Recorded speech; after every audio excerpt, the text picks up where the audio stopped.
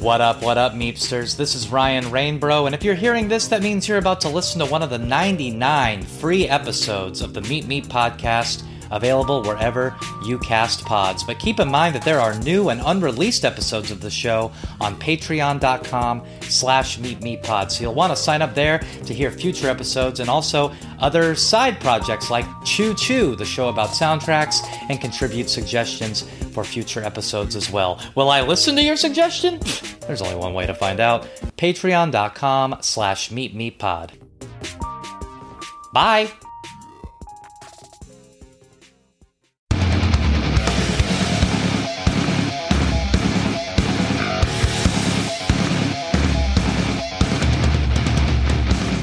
Welcome to Meet the Roadrunner podcast, where we go through the albums of Roadrunner records, the artists who made them, the musicians they influence.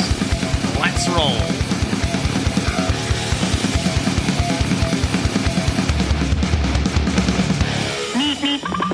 What up, Meepsters? I'm Ryan Rainbro, and today it's time to be a color guard for the metal marching band of Sepultura as we fly the flag of Nation, their final album for Roadrunner Records, released 20 years ago in 2001. This is the second release with current vocalist Derrick Green, and it would set the tone for the future of the band as his various unique vocal styles and songwriting methods would more seamlessly meld with Sepultura riffage and rhythms we knew before. We'll speak with Derrick about this new world order he helped establish, but first, when Nation was released, I saw Sepultura the day after on tour with Flybanger, Hatebreed, and Puya. Puya are without a doubt one of the most skilled, diverse, and underrated bands on the Ozfest second stage era, and their album Union also turns 20 this year. Union, Nation, I'm about to open an embassy. So Puya patriarch Ramón Ortiz was kind enough to take the time to reflect on making Union with producers Mudrock and Garth Richardson, having HR from Bad Brains on the record, the influence of Roadrunner Florida death metal bands on their sound, and of course, touring with Sepultura. I guess what I'm trying to say is... This is the Puya coming straight to ya! This is the Puya coming straight to ya! This is the Puya coming straight to ya! This is the Puya coming straight to ya! You know, that was a great tour, a great opportunity for us. We enjoyed it very much. You know, it was... I think there was a band before us, but I think there throughout the tour, I think that band changed. I think at a certain point it was Primer 55, and then it was somebody else. But the bands that started the tour and ended it was Puya, Hatebreed, and Sepultura. And that was a blast. We had a great time on that tour. Union, you know, I was looking at it. It looks like, you know, of course, it's coming off of Fundamental, which you do, I think, as more locally, right? Like in Puerto Rico? Well, we were out of the island at that point. We had been living in Florida for like about 8 years when we recorded Fundamental.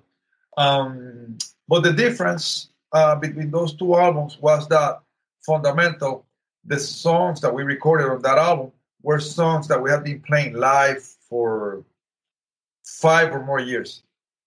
And Union, we went straight from touring in support of Fundamental to writing the songs and recording them. We never played them live before recording them. So that's the main difference. The songs that we recorded in Union were never played live prior to recording them. And it has multiple producers and recording locations. So was it like a tumultuous process to make that record? It was difficult, yeah. The label, the record label, they were wanting the band to go different directions, you know, and it was a bit confusing at times with that album.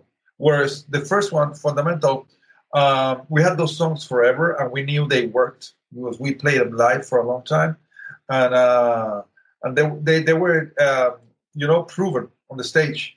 With Union, it was more of a process of a lot of cooks with the spoon in the soup. You know, let's put a little bit of this, let's put a little bit of that. You know, a lot of cooks involved.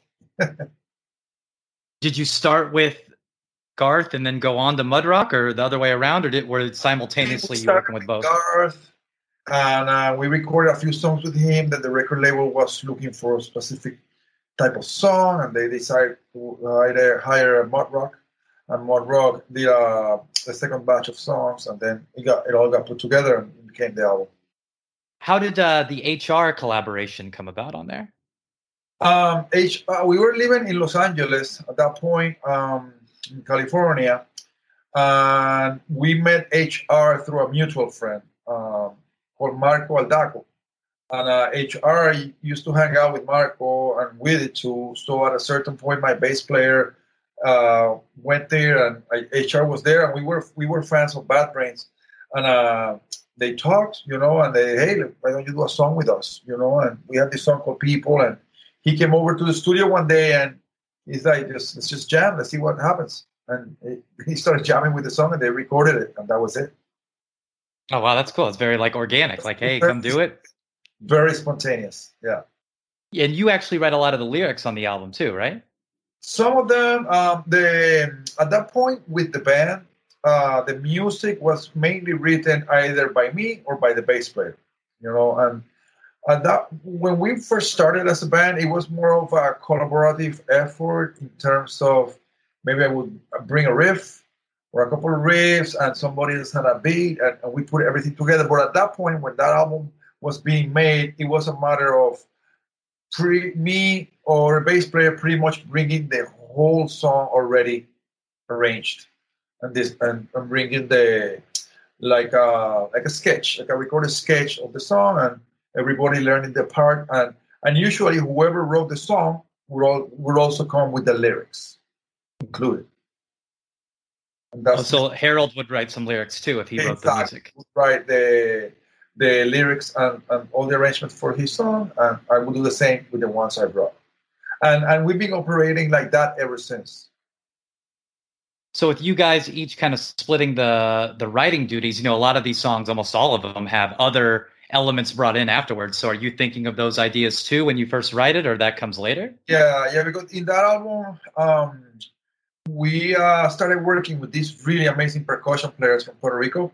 Their names were Anthony Carrillo and Angel Cachete Maldonado. Cachete Maldonado unfortunately passed away 2 years ago, but at that point they were very active, and they were in a rumba band from Puerto Rico called Batacumbele. They were very legendary, very roots Latin folkloric music group, and those two percussion players were from that band, and we were very excited at that point in our career to be working with them because they have extensive knowledge of all these traditional rhythms and rootsy type of rhythms that we wanted to incorporate into the heaviness of what we were doing. And yes, when we wrote the parts and we wrote the arrangements, there were specific areas where this is where the percussion players are going to come in and do their thing, or we thought about that in advance because we wanted really that album to feature that tribal sound a lot. Did you record that stuff separately in Puerto Rico after you had done the basic tracks, or they came with you to those other studios? Some of them, but we had them fly early in the sessions. The first part of the album was recorded in Canada, where Garth Richardson has his studio. I said Brian Adams' studio on the West Coast. And at a certain point, we flew those percussion players out there to record with them there and to do the parts with them there. And then there were some other parts that were done in Puerto Rico afterwards. Now, one thing that I noticed a lot about Union compared to Fundamental is that Fundamental has a ton of horns on it, but Union doesn't really have maybe one or two tracks with horns. Is that a conscious decision? Yeah. There was different opinions in the band about the horns, about having a horn section.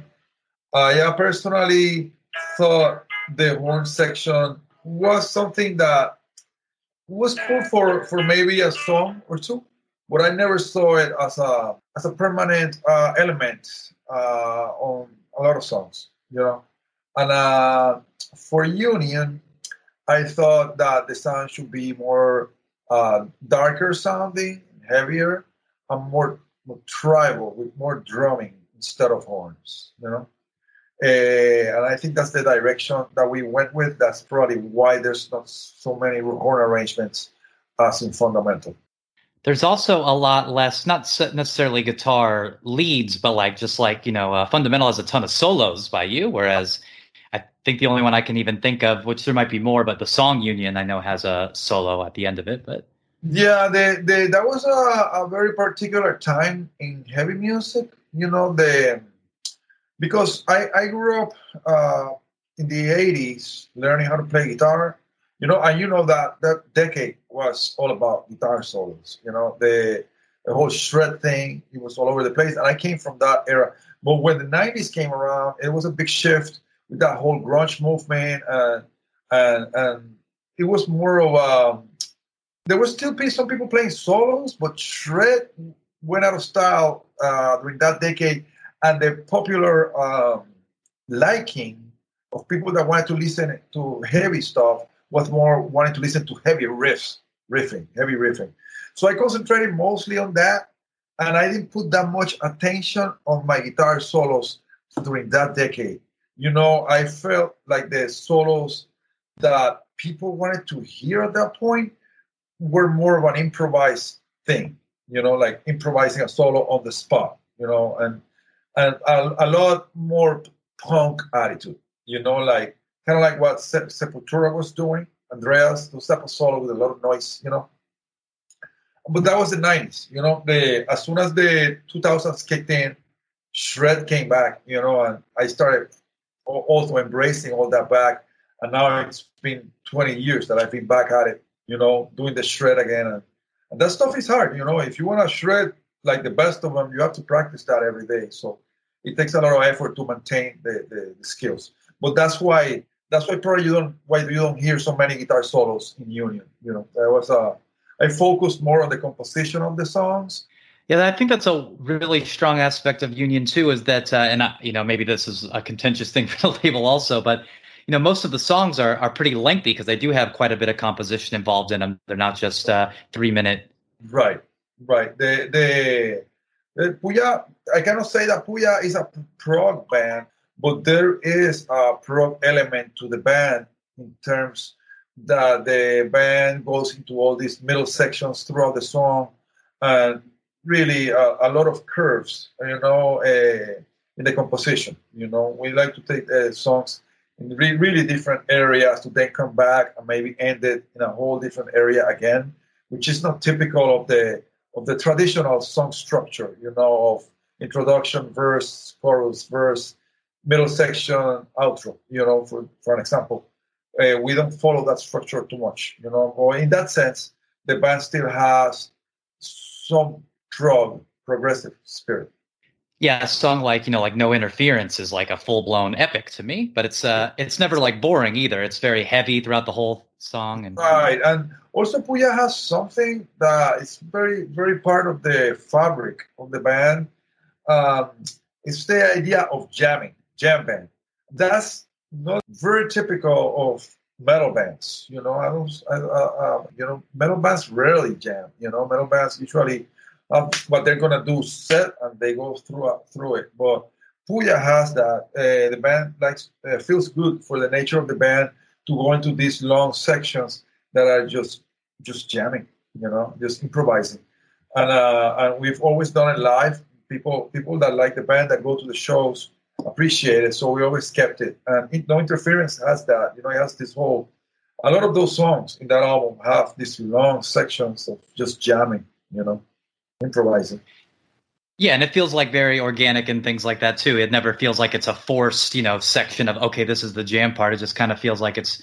I know you mentioned the prog aspect, and I know that when we think of prog, we think of like Rush or whatever. But I don't think that's an unfair way to apply it. The thing is that with genres and titles for genres, they start a certain way, but then after time passes, those titles start getting associated with a certain group of bands, with a certain sound. Now you say prog metal, you immediately think of Dream Theater, because that's the most prominent band that's playing that style. They have kind of become the flagship of prog metal. But I see the term prog as something way broader, To me, prog represents the spirit of experimenting within a song, really going different places that might not be what's expected from a song. To me, in my world, that's what prog is. But I know that now these days, it's a much more specific sound when it comes to metal and rock, that people expect. I know there wasn't really like necessarily a full blown like radio single for the album, but there is a video for Pa Mi Pa Ti. But was Matter of Time ever considered for like a single? It seems like a very like radio friendly song. The whole single thing was weird, with the record label. I gotta tell you, it was a very hard time because it's like they were pushing so hard for a radio single, and it's difficult for Puya to write a radio single. We don't think like that. We don't write like that. We don't think like that. And the term radio single is such an elusive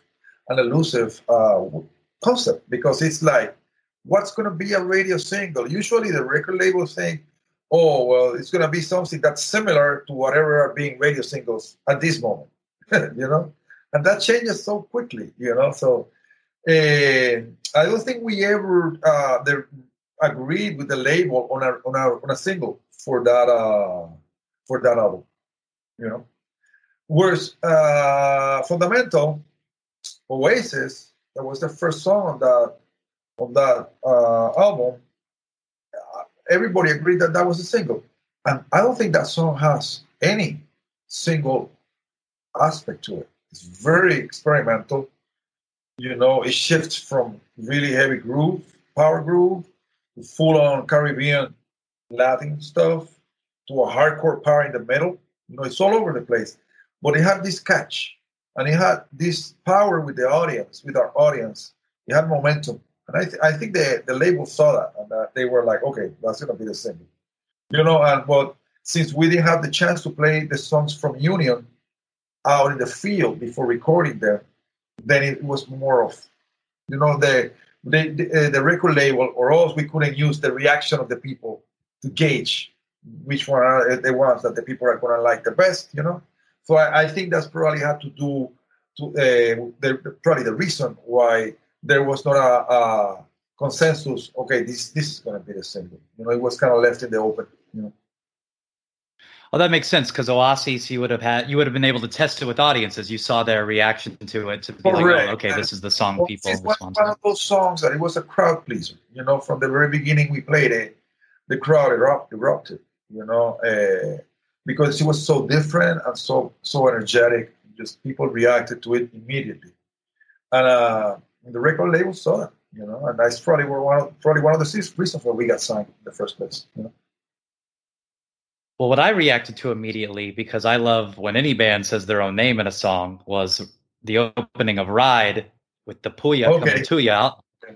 Yeah. I mean, that's got to be like the most memorable. That I feel like that's like your theme song or something. I don't know if you feel the same way, but just having that as the opening line.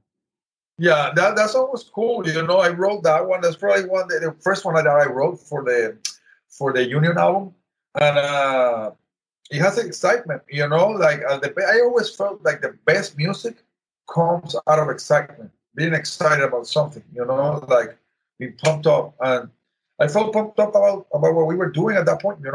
And inspiration strikes like that. And I got the riff. And I thought the riff was pretty cool. And then I got the idea from the lyrics, and it worked, and the singer ran with the idea and did it, and became a classic. Now that song also has the lyric, "Don't fuck with nature." Yeah. Did you guys have any sort of like environmental or stances at the time? No, nobody in the band has ever been like straight edge philosophy. We all drink and eat whatever we want, but yeah, Puerto Rico is a very natural environment in terms that it's an island, and the nature is so strong, here, like the coast, mountains, and it's a very nature-rich place, and we all love that. We come from that, and we always felt that we needed to raise conscience, with our lyrics about protecting it, because the modern world, and corporations, they're so eager, to disregard any of it for profits, So it was a little message there. I just felt it was cool to include the lyrics, No, I mean, I love that lyric. That's always what I kind of identify with it. Even if you guys didn't mean it that way, I kind of found strength in that. So I thought that was cool. Yeah. I personally always find a lot of inspiration in nature to compose music. Probably my main source. Well, I know you said you guys aren't straight edge or anything like that, but do you have any connections to like the hardcore community? I always kind of got that vibe from you, but it might have been me projecting. When the hardcore movement became really popular in the 90s, bands like Hatebreed started coming up, that crossover metal hardcore movement. We liked it a lot, and we played with those types of bands a lot. We played with Madball, with Hatebreed, with Biohazard. We played with a lot of them, and especially with Hatebreed, we created a really nice bond with those guys. Back in the day, they were always really nice with us. Jamie and the other guys, they invited us. The first really was when we first got signed with Universal and we were about to release Fundamental. We were trying to get on some good tours, and it was hard. It was hard to get on them. It's like we were getting on some tour. Well, finally we got on a short run, a 2-week run with Hatebreed, and I don't know if you remember this band from New York. They were called Candiria. Remember that band? God, I love Candiria. If you want to talk about progressive, they are that. Dude, when we got on that tour, it was Puya, Candiria, and Hatebreed. It was a 2-week run, sold out, packed shows everywhere, small clubs around the New York, Boston, New Jersey, all that area. When I went to that tour, I saw the other bands. I had heard about Hatebreed, but I had never seen them. I'm talking about like 97, 98. And I saw Candiria. I was like, finally, we have entered the league. This is the freaking league with these guys. This is the right place to be. This is finally the right tour to be on. And it felt great, and really very inspiring watching Candiria and Hatebreed at that point. They were so full of energy and so great, so amazing. They sounded so great every night, and they had such a strong connection with the crowd. And the hardcore movement was very strong. The whole moshing thing, it was stage diving. That was the heyday of that, And everybody embraced us, right there. Everybody, the other bands and the crowds were really digging what we were bringing to the table in that world, that heavy crossover hardcore world, because we were bringing something proggy, compared to the other bands. Candiria was doing it too in their own way, coming from New York, but we were bringing the Caribbean drum influence into our stuff. Well, being a band that definitely has that, Latin influence, not just Latin influence, you're Latin people, was Sepultura a band that you also looked up to when you were younger? Huge. Sepultura to me is the most successful band from South America in terms of the one that was able to do the most impact globally. With what they were doing, and their evolution is very fascinating. Still to this day, I still listen to those albums. The emerging as a death metal act from Brazil, and little by little evolving to turn into power groove thing that was Chaos AD, and then Roots. That was very impressive how they did it, and they were their rhythms, their sound, their attitude was just great, very, very inspiring. I learned about them when they were on the Arise tour, but I had heard about them way before people were talking about them on the underground, on the heavy metal underground. People were talking about this band from Brazil called Sepultura, and I think I have heard it before. But I just thought they were just another death metal band. But then I saw something they put out. It was called Live in Barcelona. It was a VHS of a live show in Spain during the Rise tour. And a friend of mine played it for me. I was like, Jesus Christ. I thought they were the most impressive death metal band I had ever seen at that point, because they had all that speed and ultra aggressiveness in their music, but they were very experimental with the riffs, and the riffs had this swing to it that was not just a typical death metal band. There was something else about it, and that's what caught me onto them. And then Chaos AD came out, and I was like, what? These guys are going to start mixing freaking folkloric rhythms from Brazil now into the, and that's when they went to a whole other level, because that concept of incorporating ethnic rhythms of other cultures into metal was relatively new at that point.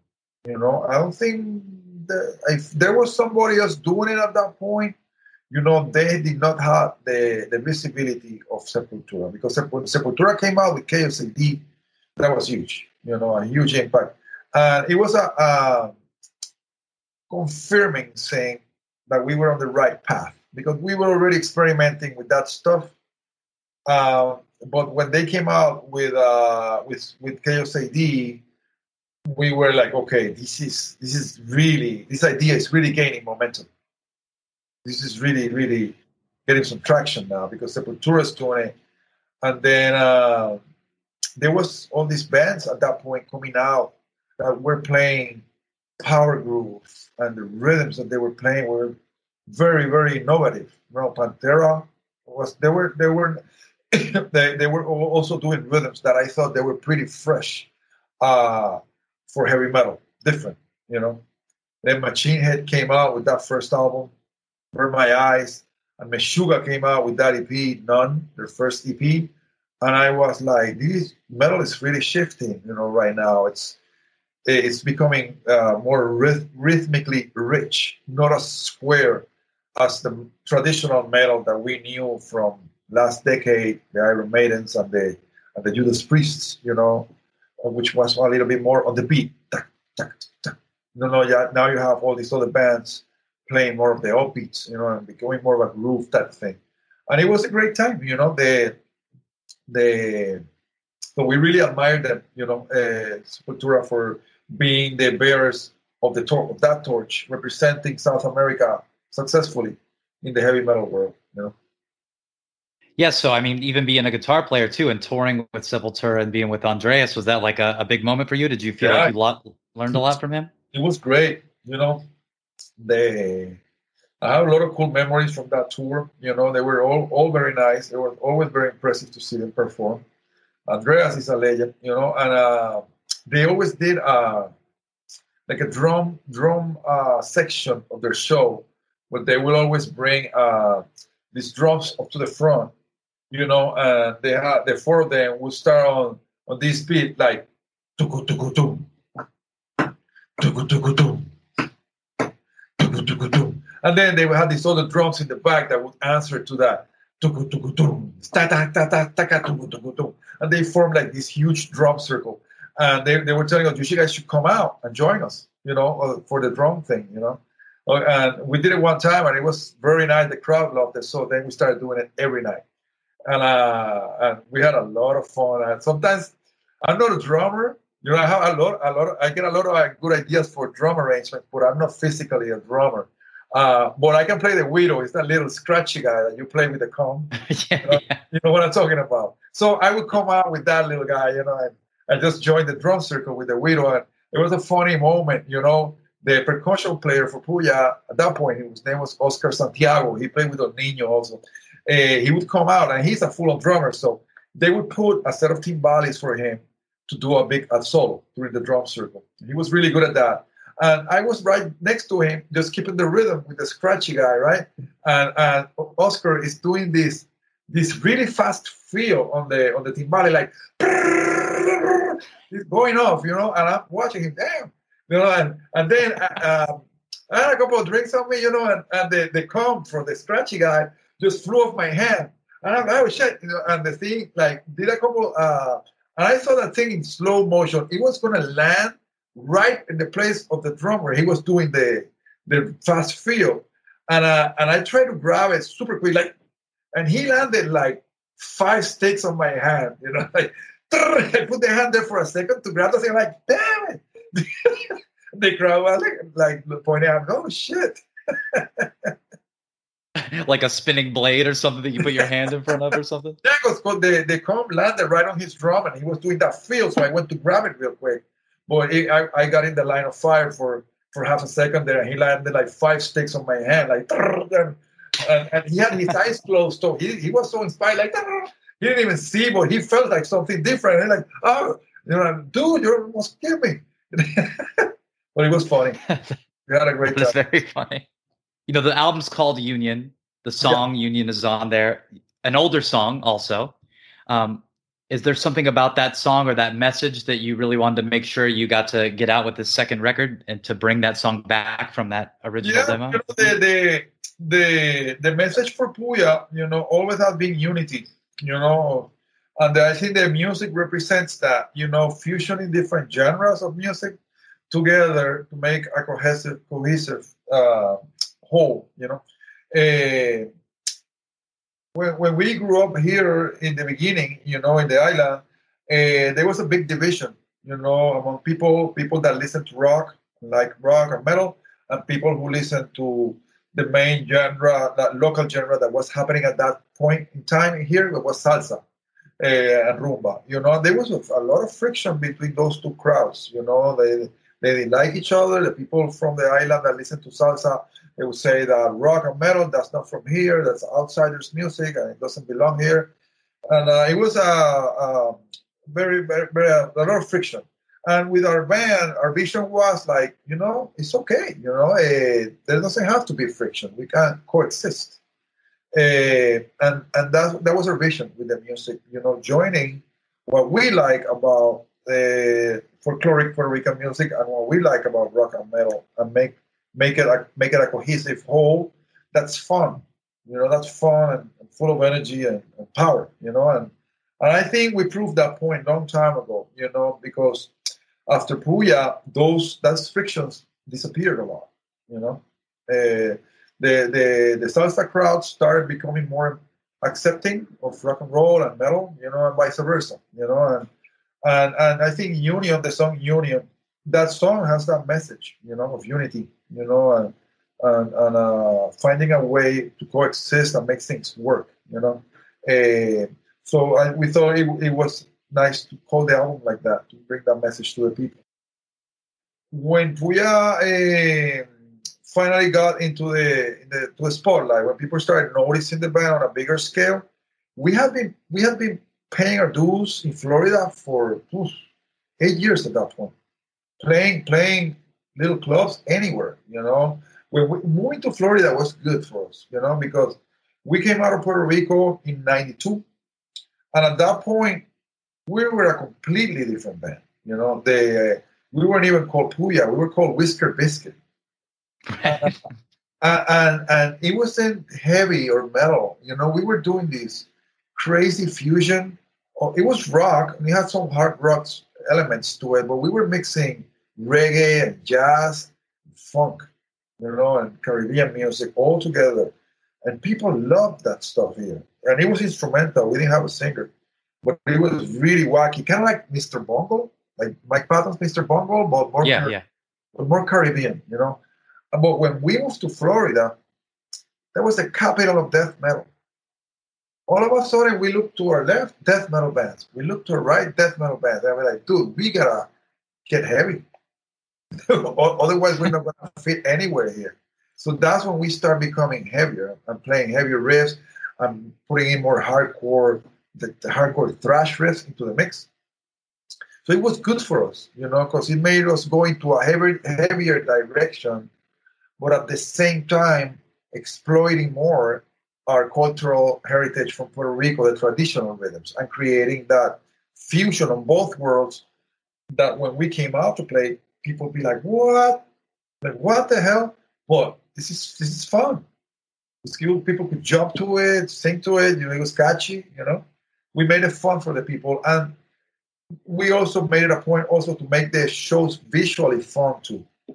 Put a lot of energy out there, not those up there playing shoegazing, But making it, you know what I'm saying, make it like a really aggressive metal show, So I think that helped build the reputation of the band as a really, really strong live act. And that's what eventually led to all the other things that happened, getting signed and moving to LA and working with Bob Ezrin, and big producers and getting on the big shows, all those elements together.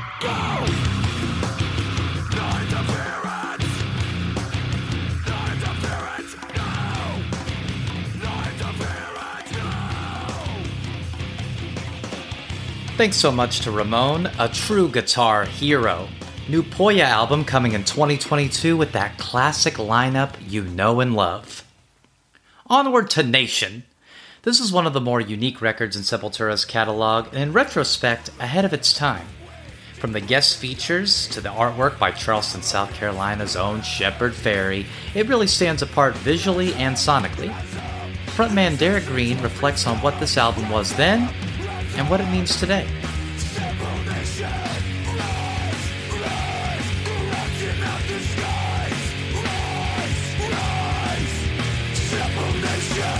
So did you feel like you were more part of the band with this? Did you feel like you kind of experiment more vocally than you were able to with Against?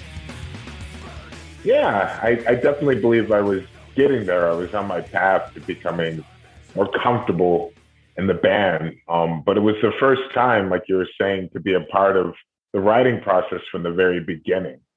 So this was something that I was really looking forward to and very excited about. Since we had never written together, done anything really, except for Against, where a lot of things were written before I joined the band. This was something very new to us. So we had to really try out a lot of different things. It was the best way to get some type of idea of where we could go and what we were all capable of. And it was in the moment that we were very open to try different things. So we really wanted to try to approach this album in a way where majority of the lyrics would be positive, like not really getting down on anything or being super negative about it, but just really kind of building a utopia idea of what we felt would be a great nation, without any borders or religion or just like race discrimination and things like that. It was like an idea of just really creating all the songs based off of that. Do you see it as kind of like a concept album in that way then? Definitely. It made it easier to really focus in on what we were going to do. I mean, we could have gone all over the place, but starting from there is really how we grew. We started doing more albums that way and becoming comfortable that way. But I think we really tried out a lot of different approaches on Nation, which made it so much fun. We took a lot of time in the production, and we learned a lot, and so I learned a lot, especially getting used to being with those guys in the studio from the beginning to the end, the whole process that we were discovering together. Yeah, I feel like Against is almost like its own thing. It's like in between the two, and I love Against, so I know that's maybe uncommon. Even for you guys don't play a lot off of it, you know what I mean? But it's kind of like, everything up to Roots, and then Against is on its own, and then Nation seems like it's more like, kind of what moves forward. But there are things that are kind of hinted at on Against that I think you get to kind of build definitely. on. No, you're absolutely right. I think when I did come into Against, it wasn't that everything was written. We were still creating things in the studio as we went along, but there were various studios, a lot of like moving about. So it was very hectic and chaotic, and we weren't really sure where we were going. But there was a lot of things that I still had to add to that album. And you can definitely hear those hints in Nation. But now I have to say that at that time, it was very difficult to play a lot of those songs from that album. A lot of people were really trying to get used to the idea of a new singer. Other people just didn't want to. And so, again, we were still getting to know each other, I think. And we realized after touring and playing many tours, doing many albums, that it's best to really play those songs, when you do have a new album. And so this is what we've been doing for the past 2 to 3 albums, is are playing songs that we have recorded and go out on tour on, and not be afraid to play those songs. And I think people really appreciate that more. And that's what we learned, especially from that time. It's like really difficult. We were unsure of, like, oh, maybe we should play less. And then we started getting requests from a lot of fans who were saying, hey, you guys should do some of the older songs I really like again. Now, having time to sit on it, I think, and listen to it again, it was like, oh, wow, it really brings back some pretty incredible memories. And so it's great to play those songs live now. You can feel the reaction, the difference, from then and now. It doesn't have the same stigma that maybe you had back then, right? Because back then it's like, correct. Oh, this isn't the Sepultura that I liked, but now it's like, it's the Sepultura of the past 20 years. So we get it. Right. Exactly. Yeah. Because even for me, when I first heard Against compared to Nation, Against took me a while to like get into. Because kind of to the point you made, Against is pissed. Like Nation is a little bit more hopeful, but Against is like very angry about everything. Yeah. So, totally. But when Nation first came out, I immediately attached to it. And I think a big part of that was that there was a little bit more of the Sepultura sound that I was used to, while adding new things that I wasn't. The cover art is done by Shepard Fairey, and I'm from Charleston, South Carolina. So I was like, yo, that guy's from down the street. I cleaned his mom's house once. So I was hyped about that. I felt like I was a part of the album. So I definitely, and I remember interviews with you around this time too. You were like, we're going to have our own flags and our own national anthem. Yeah. You were like all about the theme of the nation thing. And totally. So I think it's really cool to look back on it at that time, because like you said, I'm sure at the time it was probably a lot of pressure for you personally, because you're still kind of getting into the groove. Oh, and I'll tell you what, another reason why is because of the record label. The label never really, there was half of the label that weren't really believing in me, and they weren't happy with the choice that they had made to have me in the band. And they made that very, I was aware of that. Let's just put it that way. And so I was angry about that. I was like, why are we still with this stupid label that aren't believing in us? And we have such great ideas. We really want to grow.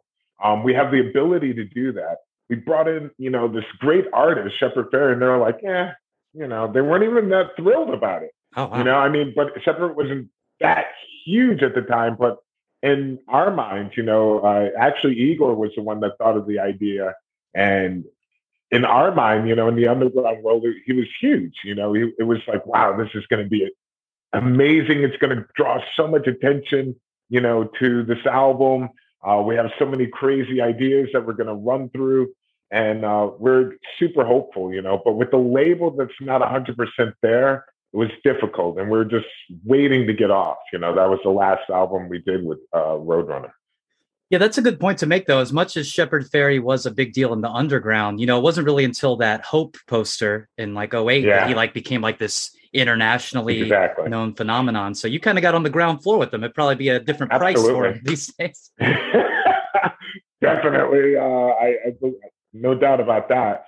But again, the record labels had a lot of money then. Sure. It still was at that time when they're like, okay, we made a lot of money from creating CDs or having CDs, and the labels, they were pretty strong. But and we also had some really great people that were on the album. So we had Jello Biafra. It was great to have him be a part of it, and we had Apocalyptica. It was just like really, I was like, oh man, we got a lot of really cool things, not the things that people would expect. Sure. And Jamie from Hatebreed's on here, which is of course cool. But even then you got to put it in perspective for people that this is before Perseverance. So they're also not the worldwide juggernaut that they became. Yeah. And that came naturally too, because it was a band that they were kind of like stuck with problems with their label, and they weren't really touring that much. And then we're like, let's bring them out on tour in the US. And then it went really well with them. And then we're like, let's go to Europe. And everyone was saying like, they've never been to Europe. They're not flying. It was something with like, and so I was like, okay, it ended up working out, and they did come on tour, and it was great. It was their first time in Europe. And then not long after that, they really blew up. Yeah. In fact, the U.S. tour that I saw for Nation was Hatebreed, Puya, and Flybanger. Oh my God, that's right. You got a favorite Flybanger song, Derrick? Stop. I'll tell you this, though. I was psyched about Puya at the time. Puya was like everything to me. Man, they were badass. I mean, I really, really thought, I was like, man, this is really going to go somewhere. Really, I thought they were super original, and there was something about it. They had a really cool vibe. You mentioned, the label's not really behind you at the time, but the A&R for this record versus Against is Mike Gitter, who personally kind of brought you to the band, right? So he must have been encouraging at the time. Oh, absolutely. I mean, Mike has always been believing, in this formation of actually having me a part of the band. And I know Mike for a really long time, but I know that he really is a person that goes to shows. He's very knowledgeable about music. He loves music. He's passionate about it. And he's been in the game for such a long time. So, having him behind me really changed everything, in so many ways, especially joining the band. But with Nation, I mean, he was 100% like, let's get, there's Dr. Israel to do a song also in Brooklyn, really just going out there. We're just like, let's just try this stuff, and I thought it was cool because it was different from any other Sepultura album. And it was following kind of in the line of Sepultura. What I really love about Sepultura is the fact that every album is different, from Arise to Chaos AD to Roots to Beneath the Remains, Schizophrenia, all entirely different. And I love that change. And I felt that we were kind of following in those footsteps, like this, album artwork, everything, musically, 100% different. You also work with Steve Evans on this album as a producer. How did that collaboration happen? That was great because we knew Steve had worked with Hatebreed, actually. And he had done a lot of different underground hardcore type bands, and we were big fans of that, especially Igor and I. We love like Snapcase and these other like hardcore type bands, and we admired his sound, and we felt that he could really bring something new to the band. And he definitely did. He was open with a lot of different ideas, and it was great. I mean, we even did like a Bauhaus cover, I remember. Right. And so, I mean, we're really going out there, but Steve was really open with ideas and he was very knowledgeable about what he's doing. He has very good work ethics as well. So he really pushed us, and we ended up using him again for another album or EP, doing different cover songs. We really, Revolu Songs was the name of that. And so Steve was fantastic for that, The song Simple Nation you guys played on the Tattoo the Earth tour before the album ever came out. Oh, wow, that's right. Was that the first song you guys wrote for this album? Probably was. And I don't even think I wrote I think Igor wrote the lyrics. It was like the only song that I think Igor was like, I think I have some lyrics for this. Like he wanted to write lyrics. Because we definitely would I would get some of their lyrics, like Andreas especially, and then I would go over them, and there's certain things I would change around, like, hey, you need to put this here just because English-wise this is going to work better. Oh, sure. And stuff like that. So it's always like a mixed collaboration type thing. But that was like the first time, like, oh, check this out. And he wrote like a majority of that. So it was cool, Well, One Man Army I thought was interesting just because I do know that, like you said, everybody's kind of contributing to the lyrics. So that one is one of the first songs that you're like doing a lot of like actual singing on. So right. Is that an idea that they came to you with the lyrics? Like, oh, I think you should sing it like this? Or you read it and you were like, oh, what if I tried this way? It was pretty much, they didn't say that. It was pretty much, I'm going to try it this way. After hearing the song, I was like, okay, I'm going to try to sing it. And then I guess the lyrics came after. Okay. Because I was kind of just like making up things, like humming what it would sound like. Mm-hmm. Yeah, I mean, the idea was like, one of the main reasons why they picked me to sing in the band is the fact that of my demo. I wasn't trying to sound like Max. I was just being myself. And there was some melodical stuff that I'd done with my old band, and I sent them that demo. So they really were looking for someone that was entirely different. And they liked the fact that on my audition tape that I did melodical type stuff and it wasn't only screaming. And so they were like, wow, we could really evolve. We could try different things in the future. And so they were thinking, we need somebody with a kind of a dynamic voice. And so that was one thing that we really wanted to try out on Nation was like, okay, you can sing, we can try some stuff with some melodies, some really different approach, Right. Yeah. Because on Against, there's like little hints of that, like on Rumors, you have a little bit of singing. Right.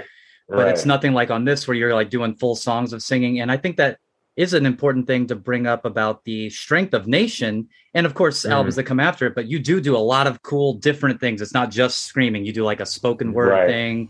You do the singing. I'm saying spoken word thing, but you know what I'm saying. I'm not. I totally get it. Some like kind of cool cadences that border on not like rap rock, but like a kind of a more hip hop element with the tribal drums in the background. So I think that that's a big strength of Nation, especially retrospectively, going back and being like, oh, they were doing all this cool stuff that probably fell on deaf ears maybe at the time for someone that wasn't willing to accept it. And I think it's very, very, very true. I mean, it's now hearing a lot more, many people that come out and they're like, oh, I like this song. It's like, wow, like I never heard that before when at the time while we were playing those songs.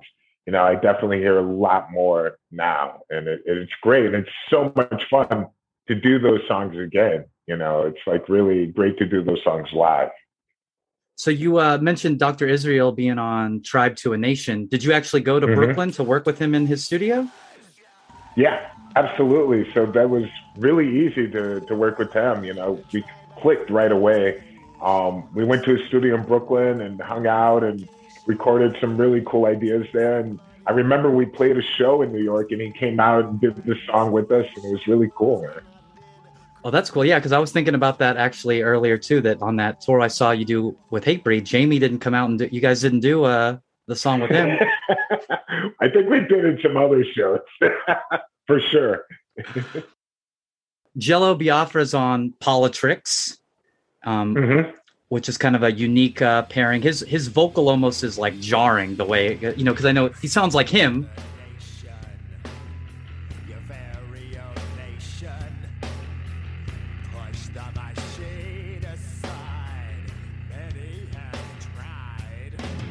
But it's like over a Sepultura song, and it just almost doesn't work. And then you come in, and it kind of all makes sense. But throughout it, the lyrics are kind of about talking about human as livestock. And really, this is just an excuse for me to ask you about veganism, because I've been vegan for 20 years. I know that you're on the team. And when did that start for you?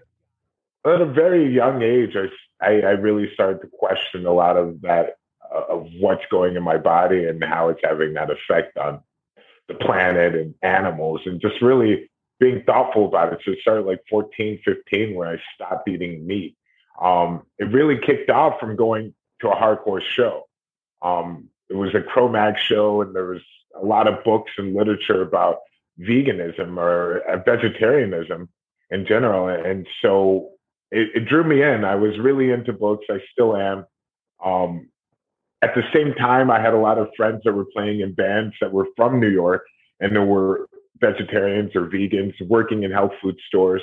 At the same time, I was reading in school The Jungle by Upton Sinclair, and it was like all these different like things coming at me, just kind of saying like, you should try this. If it's what it is, what everyone is saying that it is, you should really give this a shot and try this out. And I did that at like 15, stopped eating meat. And then I just started to learn more about it, just about the whole lifestyle of a plant-based lifestyle, about not wearing leather and things like that. Those things slowly started to happen where it's like, I'm not wearing that anymore. I'm not using this anymore.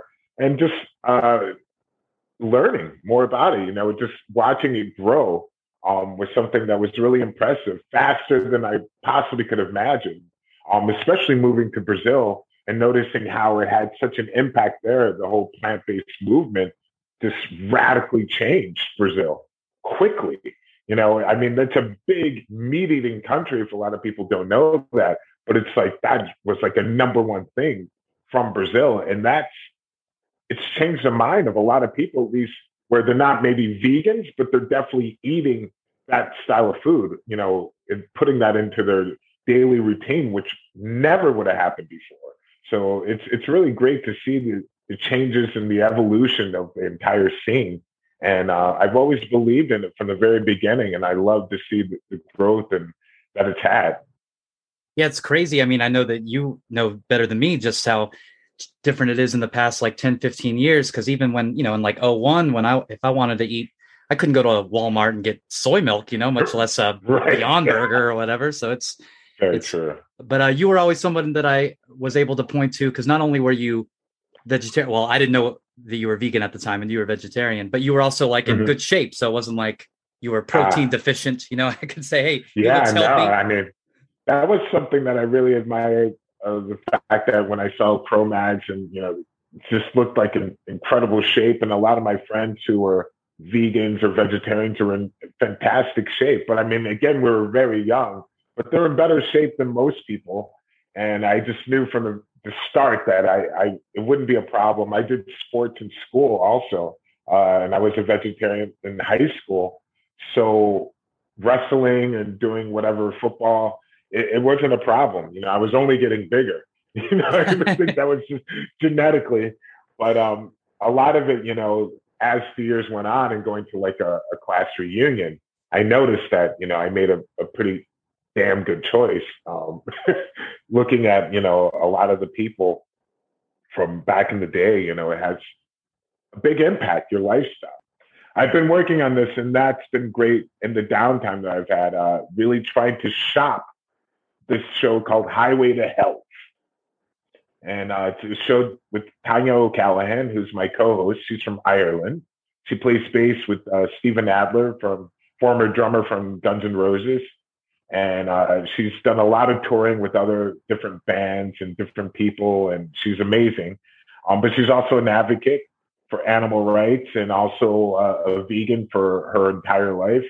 And it's been great. We were able to film a lot of different episodes in different places around the world, talking with different, a variety of people who are involved in the plant-based world or the actual change of sustainability and wanting to see that change happen.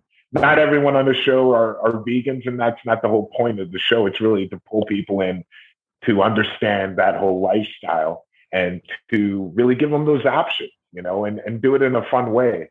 And so we're able to go everywhere from Brazil, Ireland, Cleveland, so people have an understanding of our own background and where we're coming from. We did a lot of shooting in LA and have some various celebrities that are there, from Kat Von D to Michael Moore. Michael Moore. Sorry, Kevin Smith. Michael Moore, you can. You're more than welcome to be on. Kevin Smith. We do different things with them, from going to Farm Sanctuary with Kat Von D, chilling at Moby's house, eating at a place called Crossroads with Kevin Smith. And he talks about his story, what turned him into a vegan.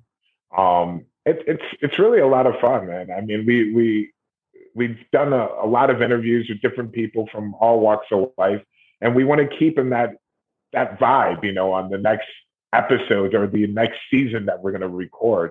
But we still need to sell this first season, so we have all the material, everything that we've shot, and it's just we're trying to sell it to a network. So I just wanted to put that out there. It's a whole different world, the whole TV world, but we're learning.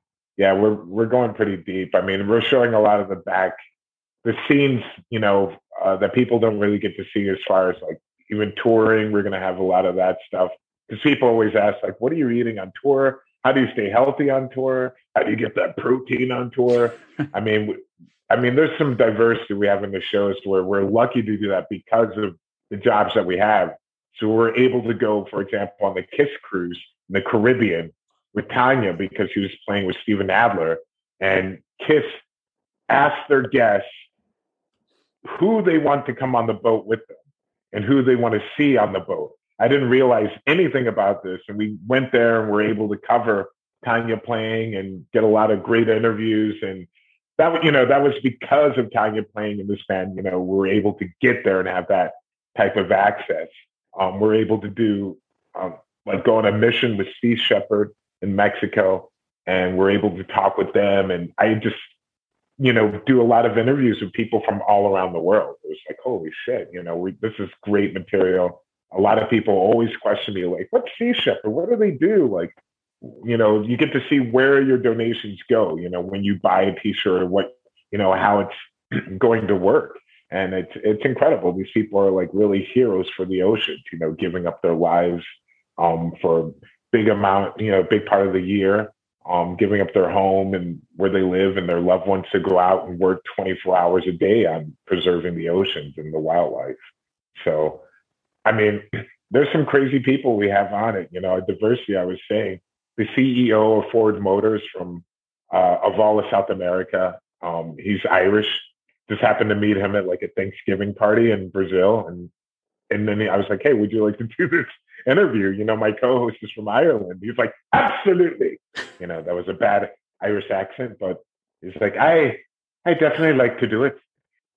I feel like you just breezed over going on the Kiss cruise a little too easily. Did you get to meet Kiss? Yeah, I mean, actually, Tanya got to meet Paul Stanley because he was watching a lot of the shows. Off to the side. I was like, oh, and I'm really bad at like wanting to meet people. I'm just too shy, so I never go up to anyone. But he was definitely watching a lot of the bands, and so she got to meet him, and it would have been great to be able to interview them, but that was something that was like, no, sure, can be up. So we had to respect that. Are you a Kiss fan? I feel like you're not the way you're. Yeah. Oh, you are. No. Okay. I am. I was just like, as a fan, you're just like, damn them. I want the best. Like I want to be able to, have that interview. But I was able to interview them in Brazil for MTV. Oh wow. But then completely brought down in spirits once they told me, like, I had a million questions I went over the night before, just like, okay, I have this question I've been wanting to ask, since I was 13, and a list of just like amazing questions. And I got there and they're like, no serious questions. And you have like 2 minutes, go. And I was like, fuck me, like, they were definitely like, just wanted to make it simple. Like, how are the girls in Brazil? Like, questions like that. It's like, they're rocking, ow, hot, rock and roll. It's like, fuck. So that was it. Well, you mentioned, being in the hardcore scene and stuff like that. I know that you were in a hardcore band in New York, which is kind of that's the demo that you sent to Sepultura. Mm-hmm. But you were from Ohio? Right. I was born in Cleveland, Ohio, and then I moved to New York after a little while after high school. Were you ever in Integrity? At the very beginning, yeah. It was like no members of the band could play any instruments, and it was kind of the idea that Dwid came up with. And then, I mean, I never played like any shows or anything like that. It was just like the band didn't even the band itself. The idea of the band existed before the band actually came in, to really exist. It was just an idea at first that Dwid was playing around with, and then he just kind of pushed it. Like, oh, did you hear about Integrity? And then people are like, yeah, I saw them on the other night, and this is like kind of snowballing. And then it was like, oh, I think he just got to the point. It's like, I think I'm going to make a band. And I was like, well, I don't play anything, so I'm not going to be, where I was like, I think I've, run my course of being in the band. So, no, not technically. I was never in the band. What would you have played? Because you play bass on Nation, right? Yeah, I probably could have, but at that point, I think I wasn't interested in playing any instruments. That kind of came later, for sure. When I actually moved to New York, had to start my own band. Then I was like, okay, I got to really play what I can to create music. And more importantly than that, being from Ohio, do you have any Mushroom Head stories? I don't. No. Not really, because I had already kind of moved when they started to come about.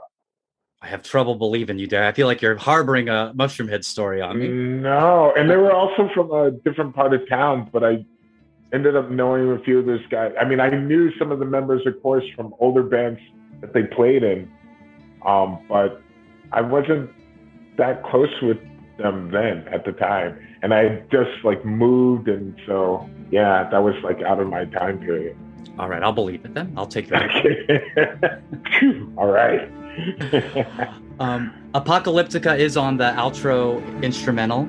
They, of course, got famous for covering Metallica on cellos, and then they covered Sepultura on cellos, and then they are on a Sepultura album. So did you guys just hear about their covers, or how did they get on the album?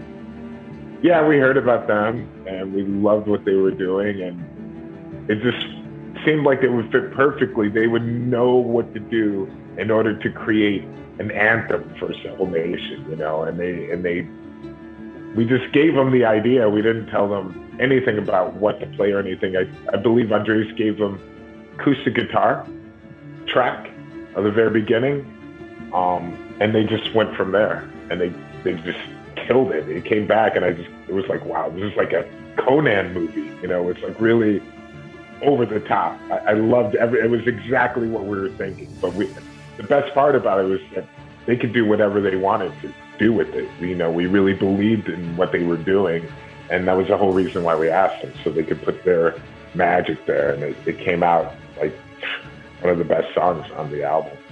Yeah, it's incredible. It sounds like the soundtrack to a war scene in a movie, like Braveheart or something. Totally. I mean, they really, really captured what we're going after. Like, it's a nation, you know, that we're building. It's got to be, you know, like really triumphant. It's got to tell a story. You know, it's got to be really, you know, have that impact. Well, my favorite song on the album, and it's not even close. I'm curious. It is Who Must Die? Oh, yeah. Wow. That one, brutal. Just got that cool bounce to it. It has that almost like a upstate New York hardcore kind of thing, like Earth Crisis or whatnot. Yeah. It's so sick. You guys need to bring that one back. That's the first one that needs to get drafted back into the set list. I'm going to write, that's a good one. You know, actually, that would be fun to go over. Yeah, man. And Earth Crisis, that was one of the first tours that we went on in the US. It was them and VOD.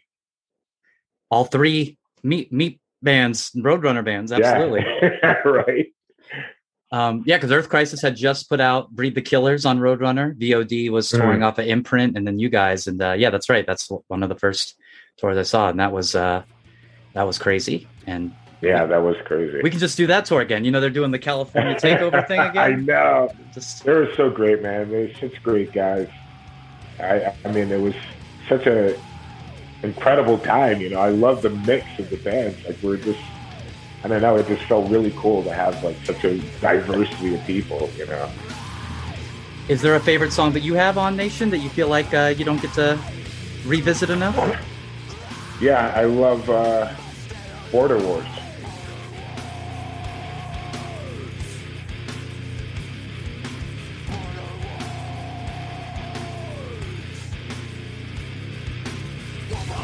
Border Wars is absolute. That's actually the song when I think of this album, I think of Border Wars, because that's like the hit to me. I don't know if there was like an official single released for this. Is there anything you would have done differently on Nation when you think back on it? You know, because you have that hindsight, of course, of not having the rush and the stress of what that situation must have been like at the time, and the anxiety of the label. Anything that you would have switched up? I don't know. I don't think so. There's nothing I could think of. I mean, I want to say that I would give more a piece of my mind to the label, but it wouldn't have done anything. But I was very, very sweet.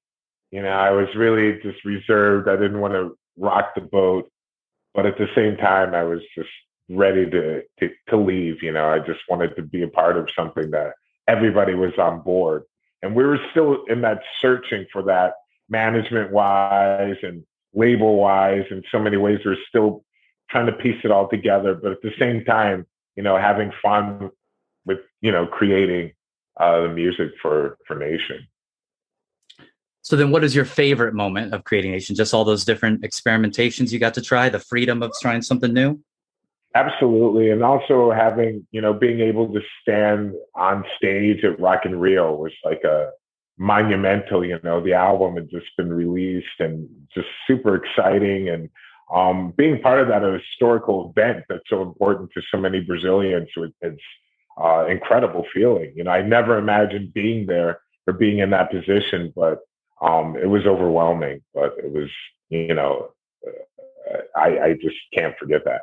Shows are just super important to people there, and they're expensive. So people save up a lot of money to go to a show, and it means a lot more. Well, that makes sense because it's more rarity for them than just every weekend they can go to whatever. Right. And when it does happen, it's like an event. Like, you remember when we were at that show and we were all together, it's like, I totally know that feeling, when I was young and oh my God, that show was, you get together with people that enjoy the same, music, and just it becomes an event, Is there something that sets Nation apart from other albums in the canon of Sepultura? Yeah, I think every aspect of it. I mean, like you were saying, we're talking about the producer, the artwork, the collaborations that happened, the time period that it was happening. Just all those different elements make it so radically different from Against and then to the next album, which was Roarback, I want to say. So, yeah, I mean, everything was all those different elements that we talked about.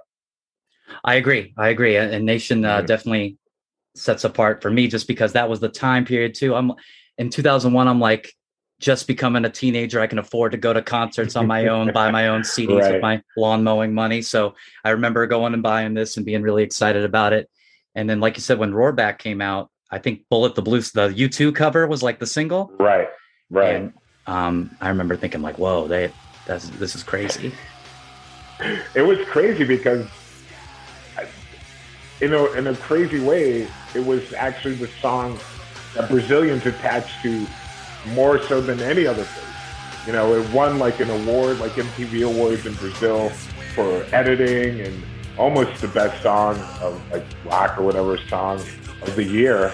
And they were playing consistently on MTV. So it was shockingly, it was like, and then we did a video for it. And it was an idea that I came up with for the video and worked with the director. And it just super successful in Brazil. And then the rest of the world, like, really? They're doing a YouTube cover? That's totally insane. But we love doing covers of bands that really have like an impact on us that most people wouldn't imagine. And it's fun to do covers of bands that aren't your genre of music, Oh, yeah. For me, it just makes it more interesting. The funny thing about U2 for me personally is I don't like them, but I love when I love covers of them. So they're obviously good songwriters. Right. I think I just don't like them personally. It's okay. I know a lot of Irish people that are just like, I don't get it. And I'm like, how could you not get it? You're Irish. Have you seen that show on Netflix? It's called Never Have I Ever. No. Okay. Well, there's a scene where Beautiful Day by U2 is playing and they're scattering this girl's father's ashes in the ocean.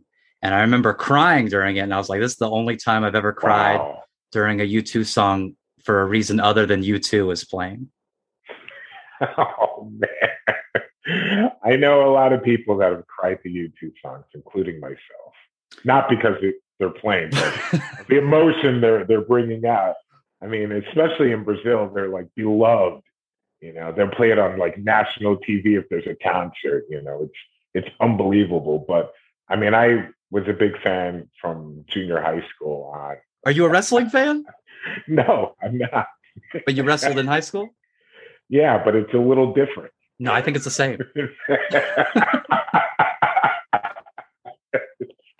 I mean, I was around when all that stuff was pretty big with friends of mine, but and friends of mine, older brothers, they loved some of the weird things, but I just never got into it. I did a little bit. I mean, as far as like that whole like Hulk Hogan, but it was fun, it was funny more than anything. Umakura on the album. Yes. Another really good song that does a lot of the kind of rhythmic vocals that you go. Absolutely. And yes. I think that that's a very relevant song to our times, right? Absolutely. I mean, especially now, we need that cure. But, you know, again, we're learning slowly. I say slowly, it's just like I just wish it was a little bit faster. I think if we focused on things that were really important, things would move a little bit faster as far as creating solutions for many important problems that are out there that involve the entire world, like hunger and, you know, shelter, education, and health. You know, if we like focused on, you know, these things and especially love and empathy, you know, at the top, I think it's that focus and energy that people have for so many different things that are out there that are, you know, I think if we focus, then, you know, a lot could change faster. You know, we learn the hard way.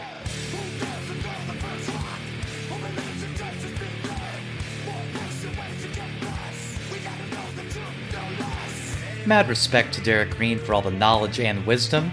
And do not forget, Nation is a part of the newly released box set Sepul Nation, featuring all of the studio albums from 98 to 2009, which you can get on beautiful compact disc and even more beautiful vinyl disc. Speaking of beautiful, you hanging out and listening to the show is a beautiful thing. Feel free to share this with your union and nation however you can. Leave a 5-star review on Apple. It's free! Join the Patreon for bonus episodes. It's almost free. Patreon.com/meetmeetpod. Buy the limited edition t-shirt. It costs money. Meetmeet.bigcartel.com. But whatever you do, let's make sure we do it together. Because I'm Ryan Rainbro. This is Meet Meep, and yes, that's the best that I could come up with. Bye!